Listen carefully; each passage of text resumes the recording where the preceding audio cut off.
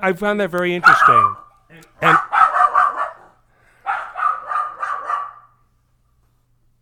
I found it really interesting I found it to be a very interesting I found it to be an unusual and I found it to be a really unusual and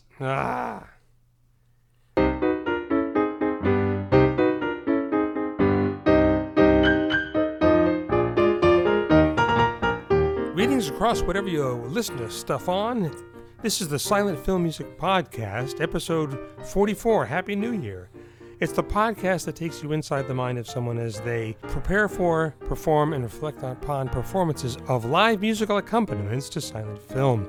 I'm Ben Modell. I'm a silent film accompanist, historian, and presenter, and I am joined, as always, by co-host and co-producer Kerr Lockhart. Hi, Kerr. Happy New Year. Happy New Year, Ben.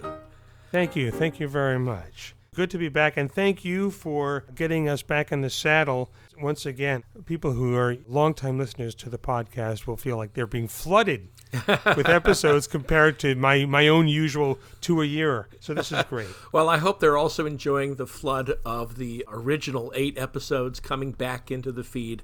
So those will be available, and they are evergreens. Yeah, some of the show dates are a little far in the past, but I think a lot of what I'm talking about is still semi-current. And we planned an evergreen episode today where we've been doing things that have been based on what you've been doing lately. This is sort of a big general topic, but was keyed by a gig you had back in 2015.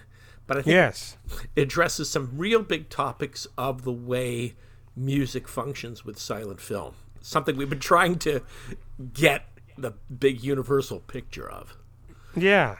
So in 2015, I was set to perform at the Silent Film Days Festival, or Stumfilmdager, in Tromsø, Norway, where I had been accompanying silent films every year since 2006.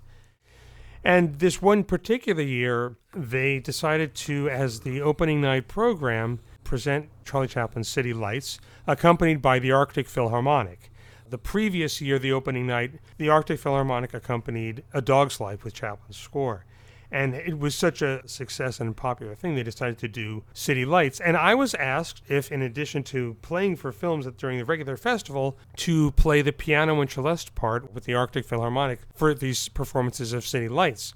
Now, to be sure, this is a score that was issued with the film. It was released with a synchronized score, which was the first Chaplin film done that way. When we talk about the earlier films, these are scores that he wrote later in life and synced to the films, sometimes having tinkered with the films. But this is an authentic part of the creation of the original film. It's all entity. It was written by Chaplin and orchestrated by Alfred Newman. How much of the score is Newman, how much of it is 100% Chaplin, is a fun argument that lots of Chaplin experts can get into.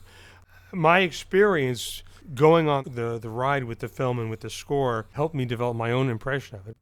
Timothy Brock, who is a conductor and musicologist and arranger since 1998, has been the Chaplin family's person who restores the scores and creates new arrangements that get either licensed or sometimes he'll go out and conduct. So Timothy Brock conducted these rehearsals in these 4 performances, 2 for the public and 2 for school groups that were brought in. This was a restoration of the score that was done by Timothy Brock. And so I got to play the piano and celeste part for the film. Now, I'm much more familiar with the Modern Times score, having had the LP since I was in middle school. And I've seen City Lights, and I remember getting the DVD or a Blu-ray of it, and I thought, I don't remember a lot of piano. So I got it, and I listened to just the audio track, and I hardly heard piano at all. I thought, well, it's going to be 1,000 bars of rest and a couple of plinks here and there. And I asked for them to send me the score ahead of time. I'm not a conservatory musician. I can't sit down and sight read Shostakovich at the first and only rehearsal with the orchestra and perform it the next night. So about 2 or 3 weeks before I got on a plane, the score arrived from Bourne and Company, and it's wall to wall. I mean, there's very little in the way of rest. I mean, it's It's a lot of boom chick, boom chick, boom chick. I just ran it over and over. There are little figures here and there that I swear I can't hear in the original recording, but they're written, and I had to learn them as they were notated, and some of them were... Again, I'm not a conservatory musician, so I'm not used to playing music where I'm playing a melodic line in my right hand and with my left hand playing the bass notes below it to the left of the, and then the accompaniment chords above it crossing over one hand to the other. But that's how the Promenade theme is written. There are some figures I really had to woodshed like crazy. The 1931 recording technology is sort of brutal on pianos in bands. I just share my experience of having played piano at a dance band and believing that I'm completely unheard because, again, it's mostly boom chick. And it's strange if you take it out, the absence is palpable. Yeah, so I got the score. I'm sweating bullets anyway because it's not just me. I'm part of an orchestra, and it's being conducted by Timothy Brock. Aside from having Chaplin in the room, no pressure. It was probably one of the most stressful and also rewarding musical experiences scoring a film, which I didn't score. And it really helped me understand and get a little more insight into or appreciation for Chaplin's choices in music and how he wrote it and how it worked and why it worked. And again, because unlike everybody else in the orchestra that's facing away from the screen, I was in a position where I was all the way out on the end, on a slight angle so the piano can be heard, but I wasn't supposed to do this, but I snuck a look at the screen every once in a while when I was playing just, something very, very simple, and I could just sort of glance to see, oh, this theme goes with that scene. And I had a unique experience that most pianists who play the piano part in this film, whether it's with Timothy Brock or any other symphony orchestra, have, which is that I'm a silent film accompanist. I'm used to getting inside the score, getting inside the film, and creating music that goes on the right and supports it. And the only difference was that I was now doing it through Chaplin's choices, lining up stuff from the inside, choosing music and creating music, a point of view, as opposed to just watching the film and appreciating the score.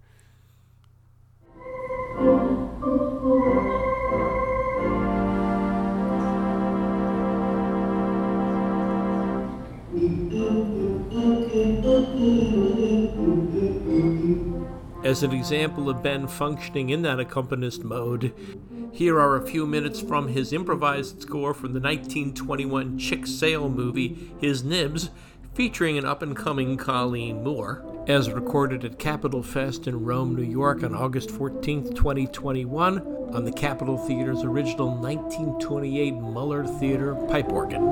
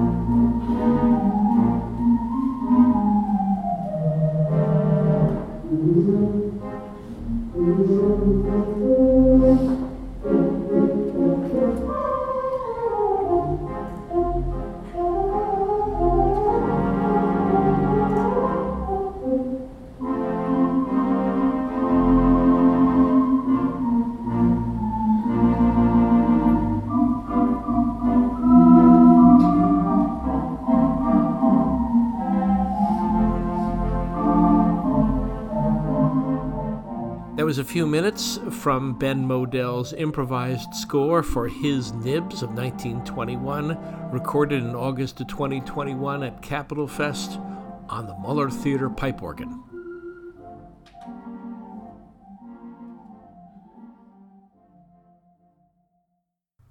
I have a technical question, which I don't know whether it happened in your rehearsal. Today, conductors are going out and they're conducting the score of the 1961 West Side Story. Yeah. And there are voices on tracks. They'll isolate the voices, just take the orchestra off. Now they're really, really locked into those tempos. And those conductors invariably work with click tracks. Oh, yeah, they have to. Did Brock have to coordinate that tightly with the picture? Yes, but he did not use a click track. Ha! Like I said, Timothy Brock restored the score. He knows it. And this was another part of the experiences that I found absolutely fascinating. So first of all, about isolating the original recordings, there are a few moments in City Lights where, either for novelty or comic effect, there is some sound effects. So both the print that we used at one venue in a city called Bodo, B-O-D-O with a slash through it, that was the DCP. And then when we were in Tromsø at the Kulturhuset, we used a 35mm print. Both of which, in the opening titles, have a little black rectangle inserted in one of the credit titles that says, restored by Timothy Brock. So he's credited on screen in the print and the DCP. Because I was wondering, I was looking for cross cues or anything about the voices in the statue dedication or the bit with the whistle. The DCP, the digital file, and the print is completely silent except for those things. So the business with the whistle, when Charlie swallows the whistle at the party, is on the print.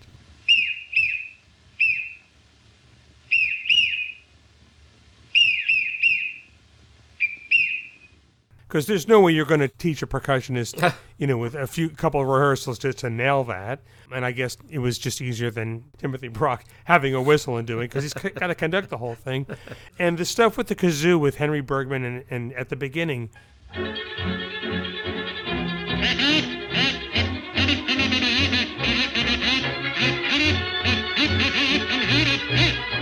And some Chaplin experts will know the answer to this, and I don't. It didn't sound like it was isolated from the original track. It sounded re-recorded. The kazoo stuff sounded just slightly different. That's just my ears. Mm-hmm. There's a moment where the drunk millionaire lands on the piano keys, and instead of my playing that, it's on the track. So, with a few exceptions, there's stuff on the track. One of the things I found fascinating was seeing how some of the cues are written out and experiencing how they are conducted. One of them that I thought was interesting was there's an agitato cue that is used in scenes of fright or peril, and also the statue dedication scene, which I don't understand, That one, if you read music, that sounds like it's a bunch of eighth notes. But they're written as quarter notes, and each bar of music is counted, instead of going 1, 2, or 1, 2, 3, 4, it's in 1. So we're all watching Timothy Brock give us 1, 1, 1, and it's pages of that over and over, and you gotta read like crazy because you cannot get lost, because there's no real reference point to find it again.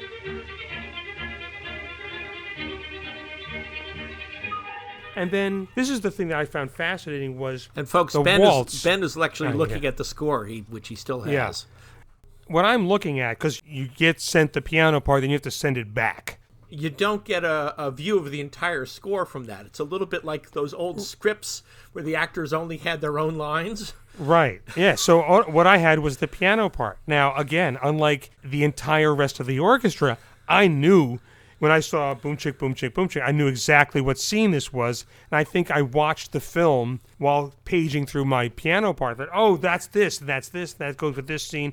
Oh, okay, that's what this is, as opposed to just sort of being an abstract accompaniment part. But what I have is a copy of a copyright deposit manuscript that a friend of mine named Tom Naziola got for some research on a Chaplin project he was doing around 20 years ago.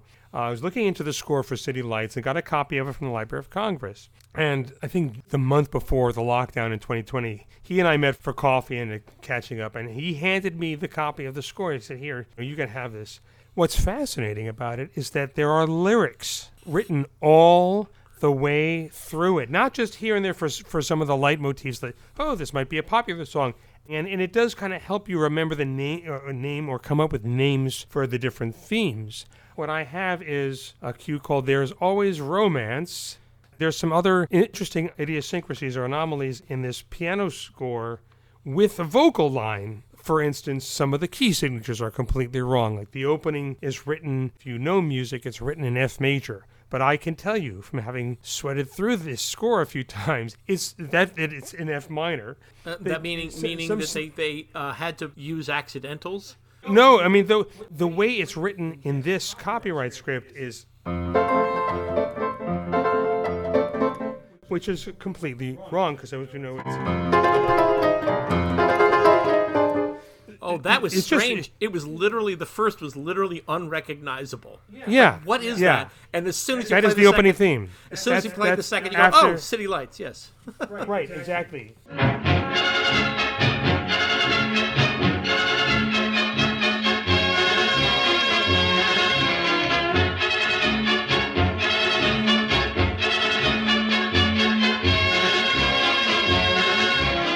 This is totally unrelated to City Lights, but I have found that when I have used a theme that I've come up with for a film and I repeat it as a minor or vice versa, people don't know it's the same piece. So it's a little subliminal thing. But the other thing is that it's just written in time, meaning that little pauses and stuff like that aren't written. So what you see here, it's a cue called There Is Always Romance. The way it's written is a straight waltz.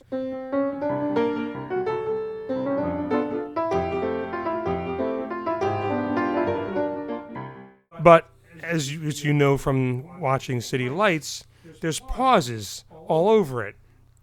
You know, when he's looking at the statue and stepping back and stepping forward and stepping back. So the conductor is cueing each of these? Absolutely. So this may not make complete sense if you don't read music, but for each beat of the music, 1, 2, 3, there is a note, and then there's a squiggle indicating a rest, meaning you don't play here. And what's in the piano part that I was playing is a little, what we call the bird's eye or fermata, the little symbol over the rest, which means hold. So it's 1, 2, and then you hold and wait. And the conductor brings you in. So every bar looks like this. And so the entire sequence is it's a full symphony orchestra plus a reed section. I mean, there's so many people in the pits for these, plus harp, piano, celeste, and a wide battery of percussion and effects. Our eyes are absolutely locked on Timothy Brock, giving us the downbeat and the upbeat, the and one for absolutely every bar. So you're constantly stopping and starting.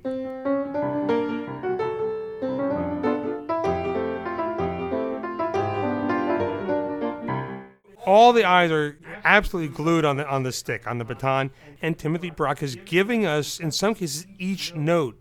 And by giving it to us, I mean he's pointing up and down with the baton. So this note goes here, and because he knows the film excruciatingly well, does not need a click track, and also there's no way you could have a click track with that sequence. I mean, you just have to live with the film and know the film.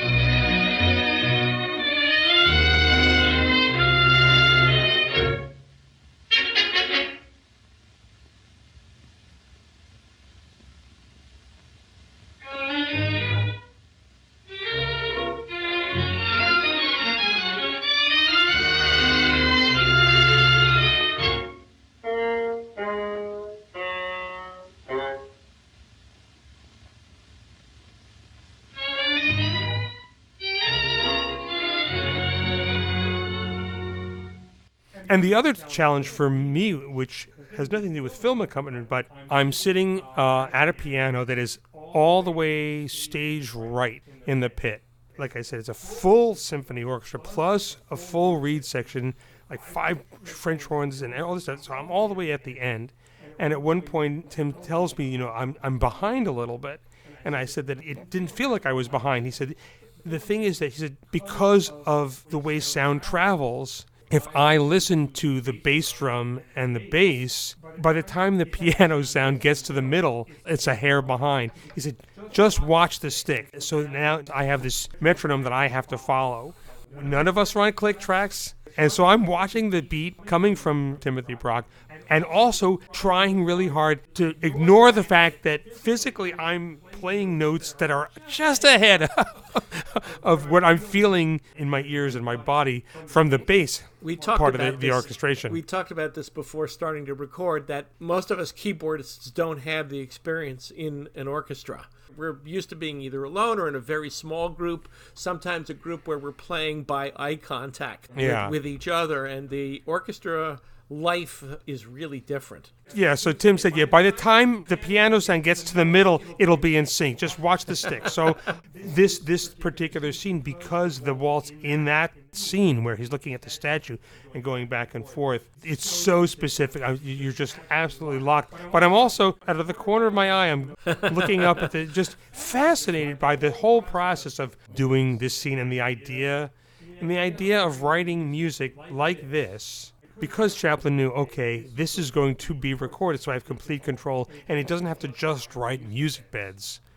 They could start and stop this way. And I don't know if Alfred Newman said we can do it this way. You don't have to do music beds. Without a time machine, we don't know. What's terribly interesting as you tell this story, in a sense, what you're doing there is Mickey Mousing, which people look down on because it's not really music. You're just playing notes. Blunk, blunk, blink, blunk. You're illustrating exactly. Yeah. But what Chaplin has done there is he's got a melody. He's got a long-lined 8-bar melody. He's simply broken it up into little bits. So it is both disjunctive and united at the same time. It gives the audience, the ear, something to hold on to from piece to piece. So it isn't just chopped. It's not, I don't think of this as Mickey Mousing because it winds up making the physical action more like a dance. Mm-hmm. You're post-scoring physical action as if it was movement choreographed to the music. And this is something that I picked up partially from doing this, and then over a bunch of years, I've just really gotten good at doing that. And just by watching an on-screen performer, whether it's in a drama or a comedy, you see the physical preparation to hit somebody or to open a door or to close a door. And if you want to make it work musically with a resolve, you can absolutely do that and make it work musically, but not have it be like sound effects. Mm-hmm. I like the analogy of making it like dance or well, with Chaplin especially, the whole routine with the 2 statues. Another sidebar, that whole sequence does not work in sound. And you don't think about it, but why doesn't Chaplin hear the elevator go up and down behind him? Because it's a silent movie. The other thing that I realized about City Lights, and this was definitely not the intention, there's so many of the gag sequences almost scream at the industry, you idiots, look what you gave up. Mm-hmm, mm-hmm. There are so many iconic physical comedy sequences that you could not do in a sound film in City Lights. And this is one of them. Not to mention, and it's like dance. The undercranking, which he's still practicing.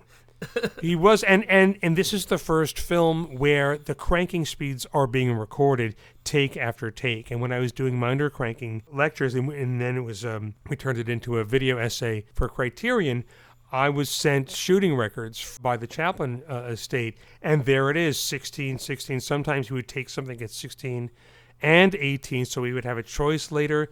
There's a moment where Charlie borrows the millionaire's car, his fancy car, and drives off. And Raleigh has gone from he goes from 14 down to 10 during the shot. Raleigh Tothero, the cinematographer.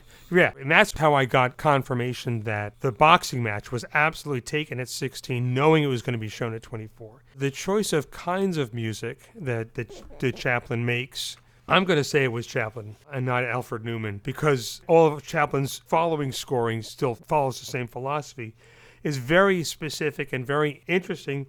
The boxing match is, if you watch it, and you watch it with the sound off, and you watch it at cranking speed, if you have a DVD or Blu-ray and bring it into your computer and watch it on VLC at 75% of the speed, you see is people dancing at a tempo like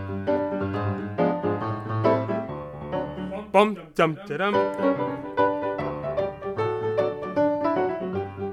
Yeah, I've noticed, two things when you see that sequence at the speed it was shot. Yeah. One, it doesn't look as hard to execute. When you see the finished thing, it's like, wow, that's really hard. It's like, oh, no, I see how they can do that. Secondly, it's not funny. Oh, gosh, it's not. It's absolutely not funny. And this is the other thing that was one of the many things that really clinched it for me as far as the speeds, is that he absolutely knew, if I do this at this speed and it's choreographed this way and it's run at this speed, and who knows if there's footage that he shot at 18 and scrapped the whole thing, then it will be funny. And I've shown this to an audience, and it's just not funny. But the crazy thing is, so even when the boxing match is sped up, it's yum bum da dum bum bum. But what's against it is,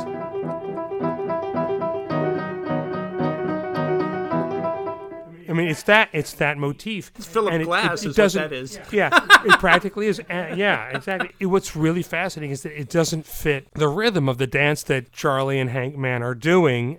It's an unusual choice, but I have seen that, again, except for the statue dedication, that theme is often used as a panic motif. You see it in here. It's part of the sequence where the millionaire is going to commit suicide. There's a moment where that's brought in. And so it's usually that. It's the tramp state of mind is what you're saying, that agitation.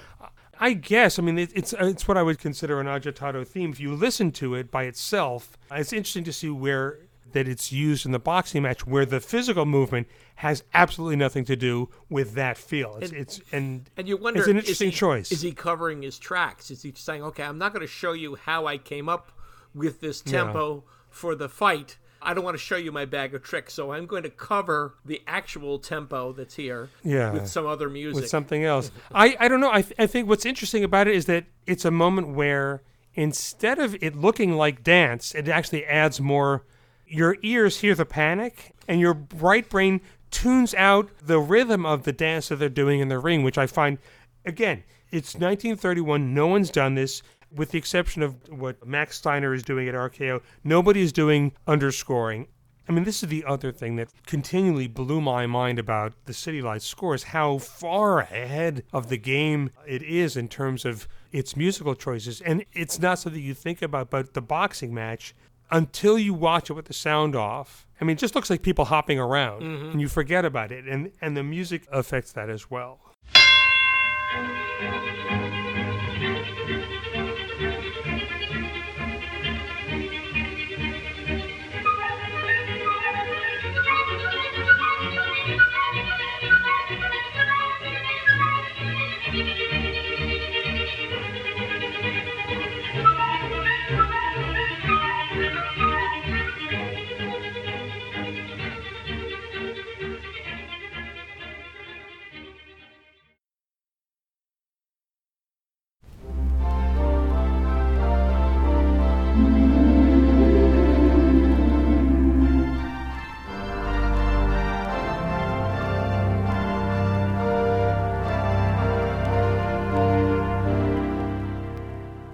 The Silent Film Music Podcast is brought to you by Undercrank Productions, home of the neglected and unexpected in classic film entertainment. Film International says Marion Davies is an actor whose reputation has suffered through no fault of her own. Despite the fact that she was a gifted comedian who appeared in a string of popular films, Davies is too little regarded today.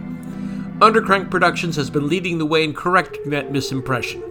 In association with Ed LaRusso and the Library of Congress, Undercrank presents 1923's Little Old New York, in which Marion arrives from Ireland to claim a family fortune, posing as her younger brother Patrick. She meets Larry Delavan, who had planned on receiving that inheritance, and falls in love with him, who believes she is Patrick. Packed with humor, charm, thrills, a lavish production scale, and strong ensemble cast, including Louis Walheim and Harry Watson Jr. You know him as Musty Suffer. This DVD edition presents the film in a new 2K digital scan made from a 35mm nitrate print in the collection of the Library of Congress, and features a new theater organ score by Ben Modell. Leonard Maltin writes, Davies is just so likable. Little Old New York features elaborate sets by Joseph Urban, world-renowned architect and designer of the Ziegfeld Follies. Movie Silently writes, Marion Davies is as charming as always. This release represents a noticeable and appreciated improvement over anything that was available before. The film is accompanied by an excellent organ score composed and performed by Ben Modell. Selig Film News writes, as with many silence films I watch, this film has a very good cast and a very good script. If you are a fan of silent films in general, and especially fans of Miss Davies, I can certainly recommend this title to you. Little Old New York is available from Amazon, TCM, Deep Discount, Critics' Choice, Movies Unlimited, and other dealers in classic film. You can find the links at undercrankproductions.com. That's Marion Davies in Little Old New York.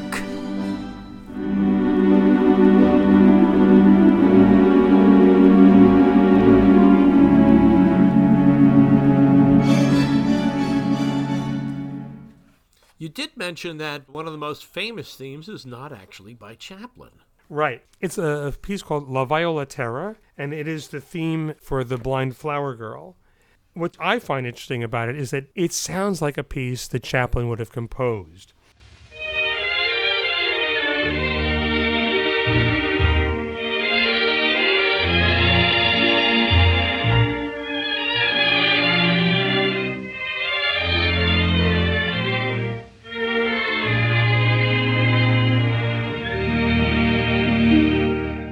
I find that a lot of Chaplin's themes are deceptively simple, and from the outside, you can look at them and say, oh, it's just somebody taking their finger and wandering up and down a keyboard. I mean, the Promenade theme is...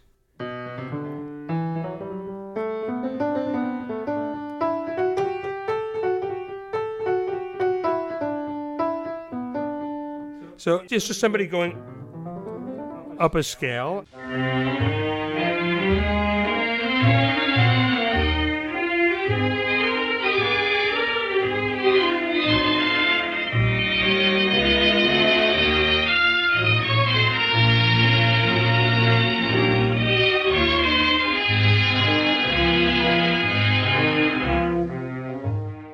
Even Smile, from Modern Times is just...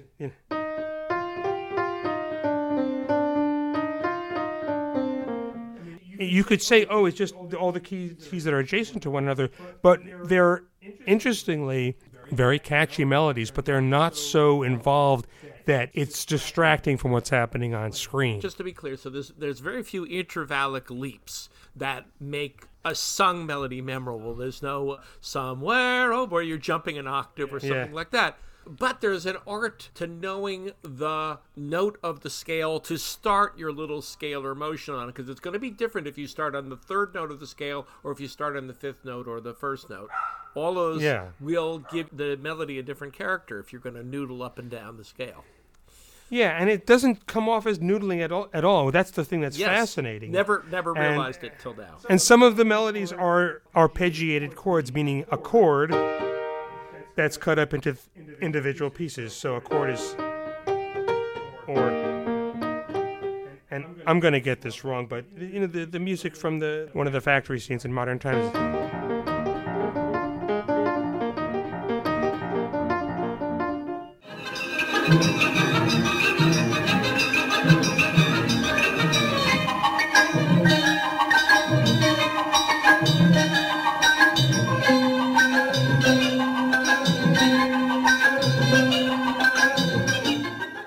But again, there's so much happening visually, anything that's more complex is going to be a little distracting. And maybe this was a part of the plan, and maybe that's just what struck his fancy in terms of melody. But the thing is that it does work as a melody that's catchy enough to catch your ear, but not so interesting that it distracts.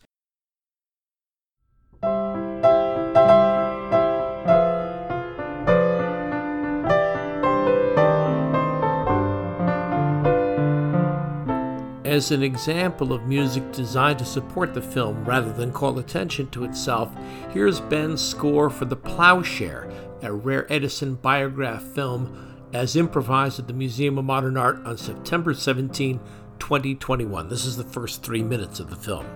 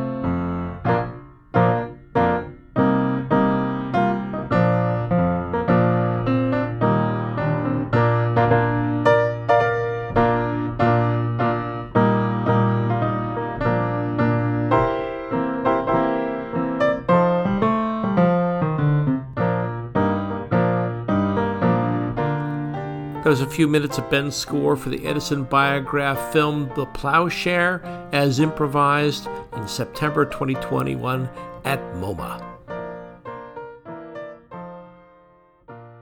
So the love theme between the tramp and the flower seller, which in the copyright deposit script is called Smiling. Interesting. Here's another Chaplin melody. It's a love theme. The lyric is smiling, we'll be smiling, right along with a cheerful song. It's another thing where you could just say, oh, it's just wandering up and down the keyboard.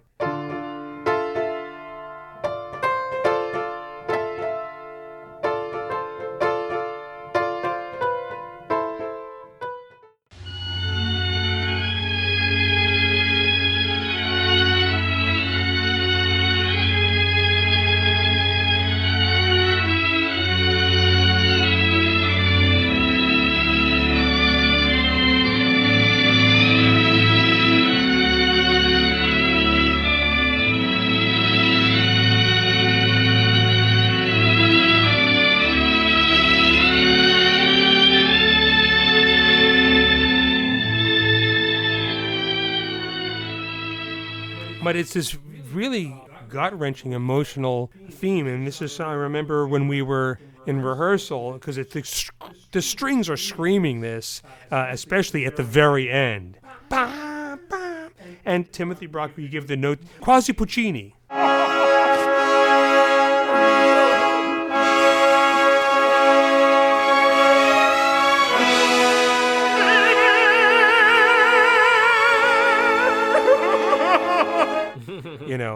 That's the kind of sound. But again, here is a theme that, just looking at it on a keyboard, it looks like somebody is wandering up and down the piano, but it's just this beautiful, beautiful theme that, again, doesn't distract from the on-screen action. And this is another thing that came out of the rehearsal, which was, I noticed that Timothy Brock made sure the orchestra was playing the way musicians played in 1931, so that the audience was hearing not only the original score, but they were hearing a live version of the original score, all the way down to sometimes he travels with a 1920s choke cymbal, which is a cymbal, cymbal, that is a certain size that you would hear in dance bands, because not everybody has one of these, so he brings it so that you are hearing what you're supposed to be hearing. That comes along. He gave both the strings and the reed players a note to have way, way, way more vibrato, because that's the way musicians played. If you think of the Guy Lombardo sound that we hear every year on January 1st, that's that sound where that saxophone section with that wild vibrato.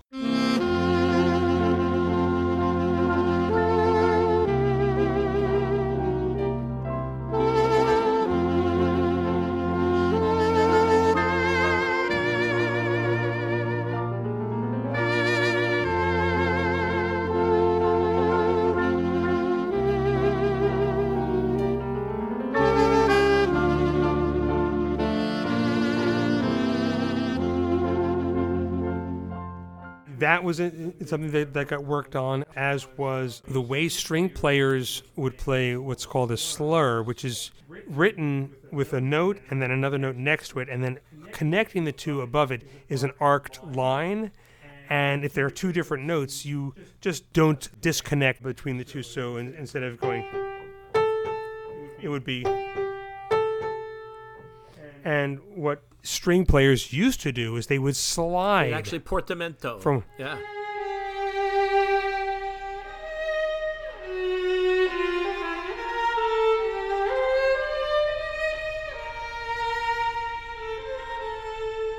Portamento. So Timothy Brock reminded people that this is how. So when you see a slur figure, slide up. And the other thing was that there is a party sequence where there's a dance band playing. Everybody had to be reminded that the swing eighths that are written are to be played exactly as written, as a dotted eighth and a 16th, meaning that if you're not a musician, just think Lawrence Welk.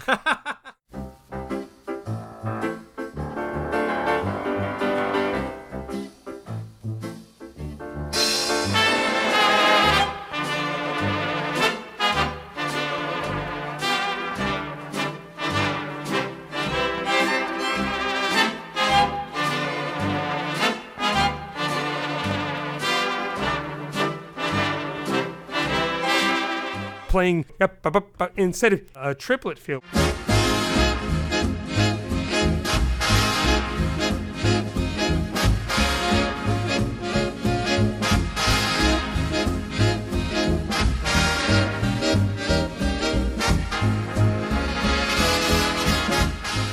So there's a theme during one of the parties.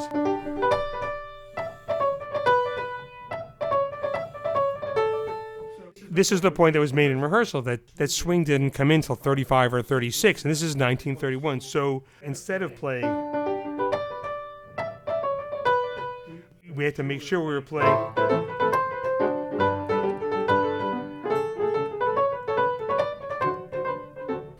And so that kind of clip sound was part of the rehearsal process. The other thing during rehearsal, this is another thing that would only happen if you were someone who's a film accompanist. We get to the first day of rehearsal, everyone's getting settled in and they're warming up and everything, and Timothy comes in and he says hello to the concertmaster and goes around to the different musicians and sections, and he comes over to me. Oh, Timothy Brock. I said, Ben Modell. And he looked at me and said, the silent film composer. I said, yeah. He said, what are you doing here? I said, this is the opening night of the Silent Film Festival. He had no idea, because, he definitely knew he wasn't going to see me. I'm assuming he has a talent manager who handles all this stuff, and no one is going to say, oh, I happen to notice that Ben Modell is in the orchestra from the U.S., even though you're above the Arctic Circle. So what would happen? So we connected. It's one of those things, he knew, we had never met, but he knew who I was. I knew who he was. And in a rehearsal situation, when you're talking to different sections, you mention them by name. So it would be violins, I need more of this, or reeds, I need you to hold back on this. Ben, at letter M, I was called out by name, so again, no pressure, but it was just an unusual thing. Okay, Ben, this is all you at that. There's a couple of places where somebody at the cocktail party that the millionaire has, there's a piano solo that I had just worked on like crazy. But playing the score, and because it wasn't super involved, most of it's boom chick stuff, boom chick, boom chick, boom chick, and I'm not supposed to look away. But I kept glancing up at the screen, which is just off to my left, and the orchestra is not watching the film. I don't know if the orchestra had ever seen City Lights or knew the film at all. They're facing out toward the audience and watching the conductor. And I'm in an unusual position where, because of the piano is like at a 70-degree angle because of the direction the piano has to be and the position I have to be in to see the conductor, I can also see the screen, and I would glance up to see which cue was going with which scene, to better understand the score, from the inside, going on the ride with the score while the film was playing with an audience. And that was the other thing that was interesting between the rehearsals and the performances. All of a sudden, the laughs were there. So I could see how the score, working with the film or supporting the film, then had this reaction from the audience. It was a unique experience, and yes, after each rehearsal, I had to take a walk for an hour just to clear my head, because it's a very different experience playing a written score that's written by Charlie Chaplin, and you have to absolutely nail it. And the responsibility I felt, on top of the fact that I'm not a conservatory trained musician, so this was hard for me to do, even with what I was doing was playing a lot of boom chick, which I also remember Timothy saying that it's a color thing. Yes, you don't hear, but like you're saying, Kerr, without it, you notice that it's not there. So there are some places where I had melody, like the Promenade theme, and a lot of it is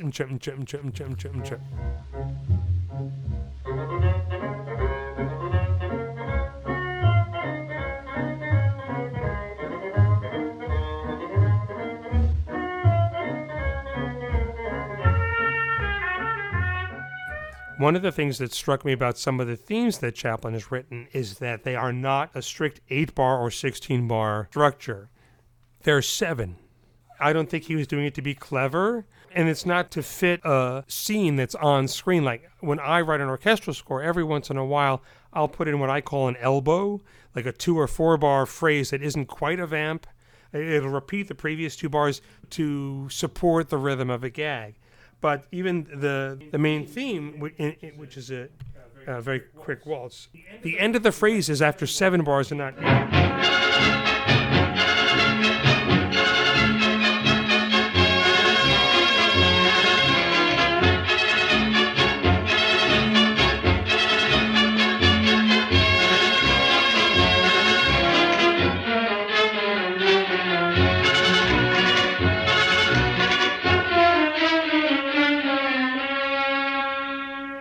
I found it to be a really unusual and in some ways progressive choice to have a phrase that's 7 bars instead of 8. And it's not like someone being clever or utilizing an odd numbered time signature like Dave Brubeck would. There's another one in a couple of the party scenes, and it's fast as heck. I just remember, because my part is and it all looks the same. I'm playing this, and it's 2 chords. It's a minor chord, and it's 5th, and I'm just playing madly.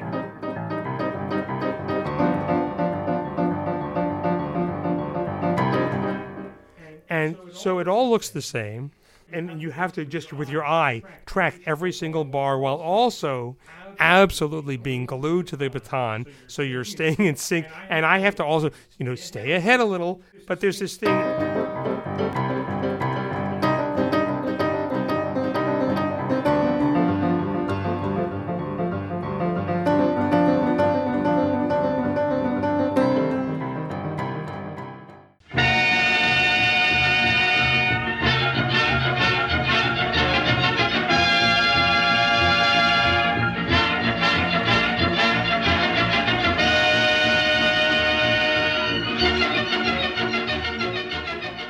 It's not like you can feel like, oh, if I'm lost, I know at the end of the 8 or 16, it'll go to the G7, and then another 8, it'll go back to the C. It's like in the middle of a bar, it switches. So it's an unusual choice. And so as much as you might say, oh, a lot of Chaplin's music is very simplistic and it's Mickey Mousing, I think they're very interesting choices and very deliberate, and it totally works with the film. I have so much respect for the score just because of how out of nowhere it comes in terms of accompaniment and underscoring techniques when nobody is doing this. Silent film scoring up till around 1929, these mood cues that are in everybody's music libraries, and there's no stop-start in the middle of a waltz like that, and it's all stuff that's meant to be easily played. So most scoring is just a series of music beds with some use of leitmotifs, and tends to be a little repetitive. And then this score for a silent film made in 1931, it leaps ahead in terms of underscoring. It doesn't follow the model of everything that was being done 2 years prior. Where did he come up with this idea that, oh, I can do this? And to the credit of the Arctic Philharmonic and anybody else who has to perform this, in 1931, they could stop every reel at the end of every reel, which is every 10 or 11 minutes, and we're playing for 90 or 100 minutes. And the music in modern times, I don't know how orchestras get through it. If you can't stop at the end of every reel, and some of that music is just really intense. This much more sparing use of leitmotifs, the creation of melody, putting certain mood music against scenes where maybe you wouldn't necessarily put it. It's so far advanced. I got so much out of it, and so when I play it for a Chaplin film now, I have this sensibility in mind that, this is the kind of music Chaplin would use in a scene like this. A lot of that has been informed by my going on the ride with the score for City Lights in 2015 over and over. But I think in general, it's reminded me that it's okay to stop playing every once in a while.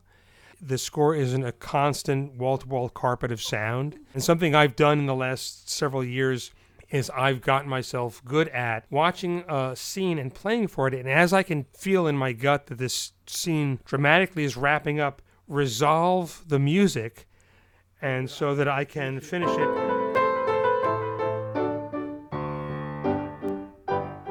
during a fade out, and then just arbitrarily pick some modality to move into for the next scene, even if it's a film I've never seen before, because I can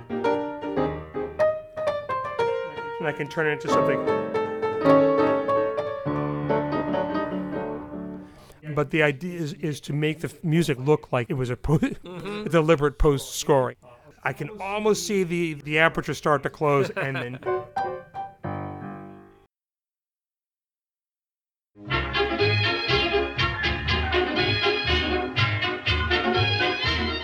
Well, that's been episode 44 of the Silent Film Music Podcast with Ben Modell. This is the podcast that takes you inside the mind of someone as they prepare for, perform, and reflect upon performances of live musical accompaniments to silent films.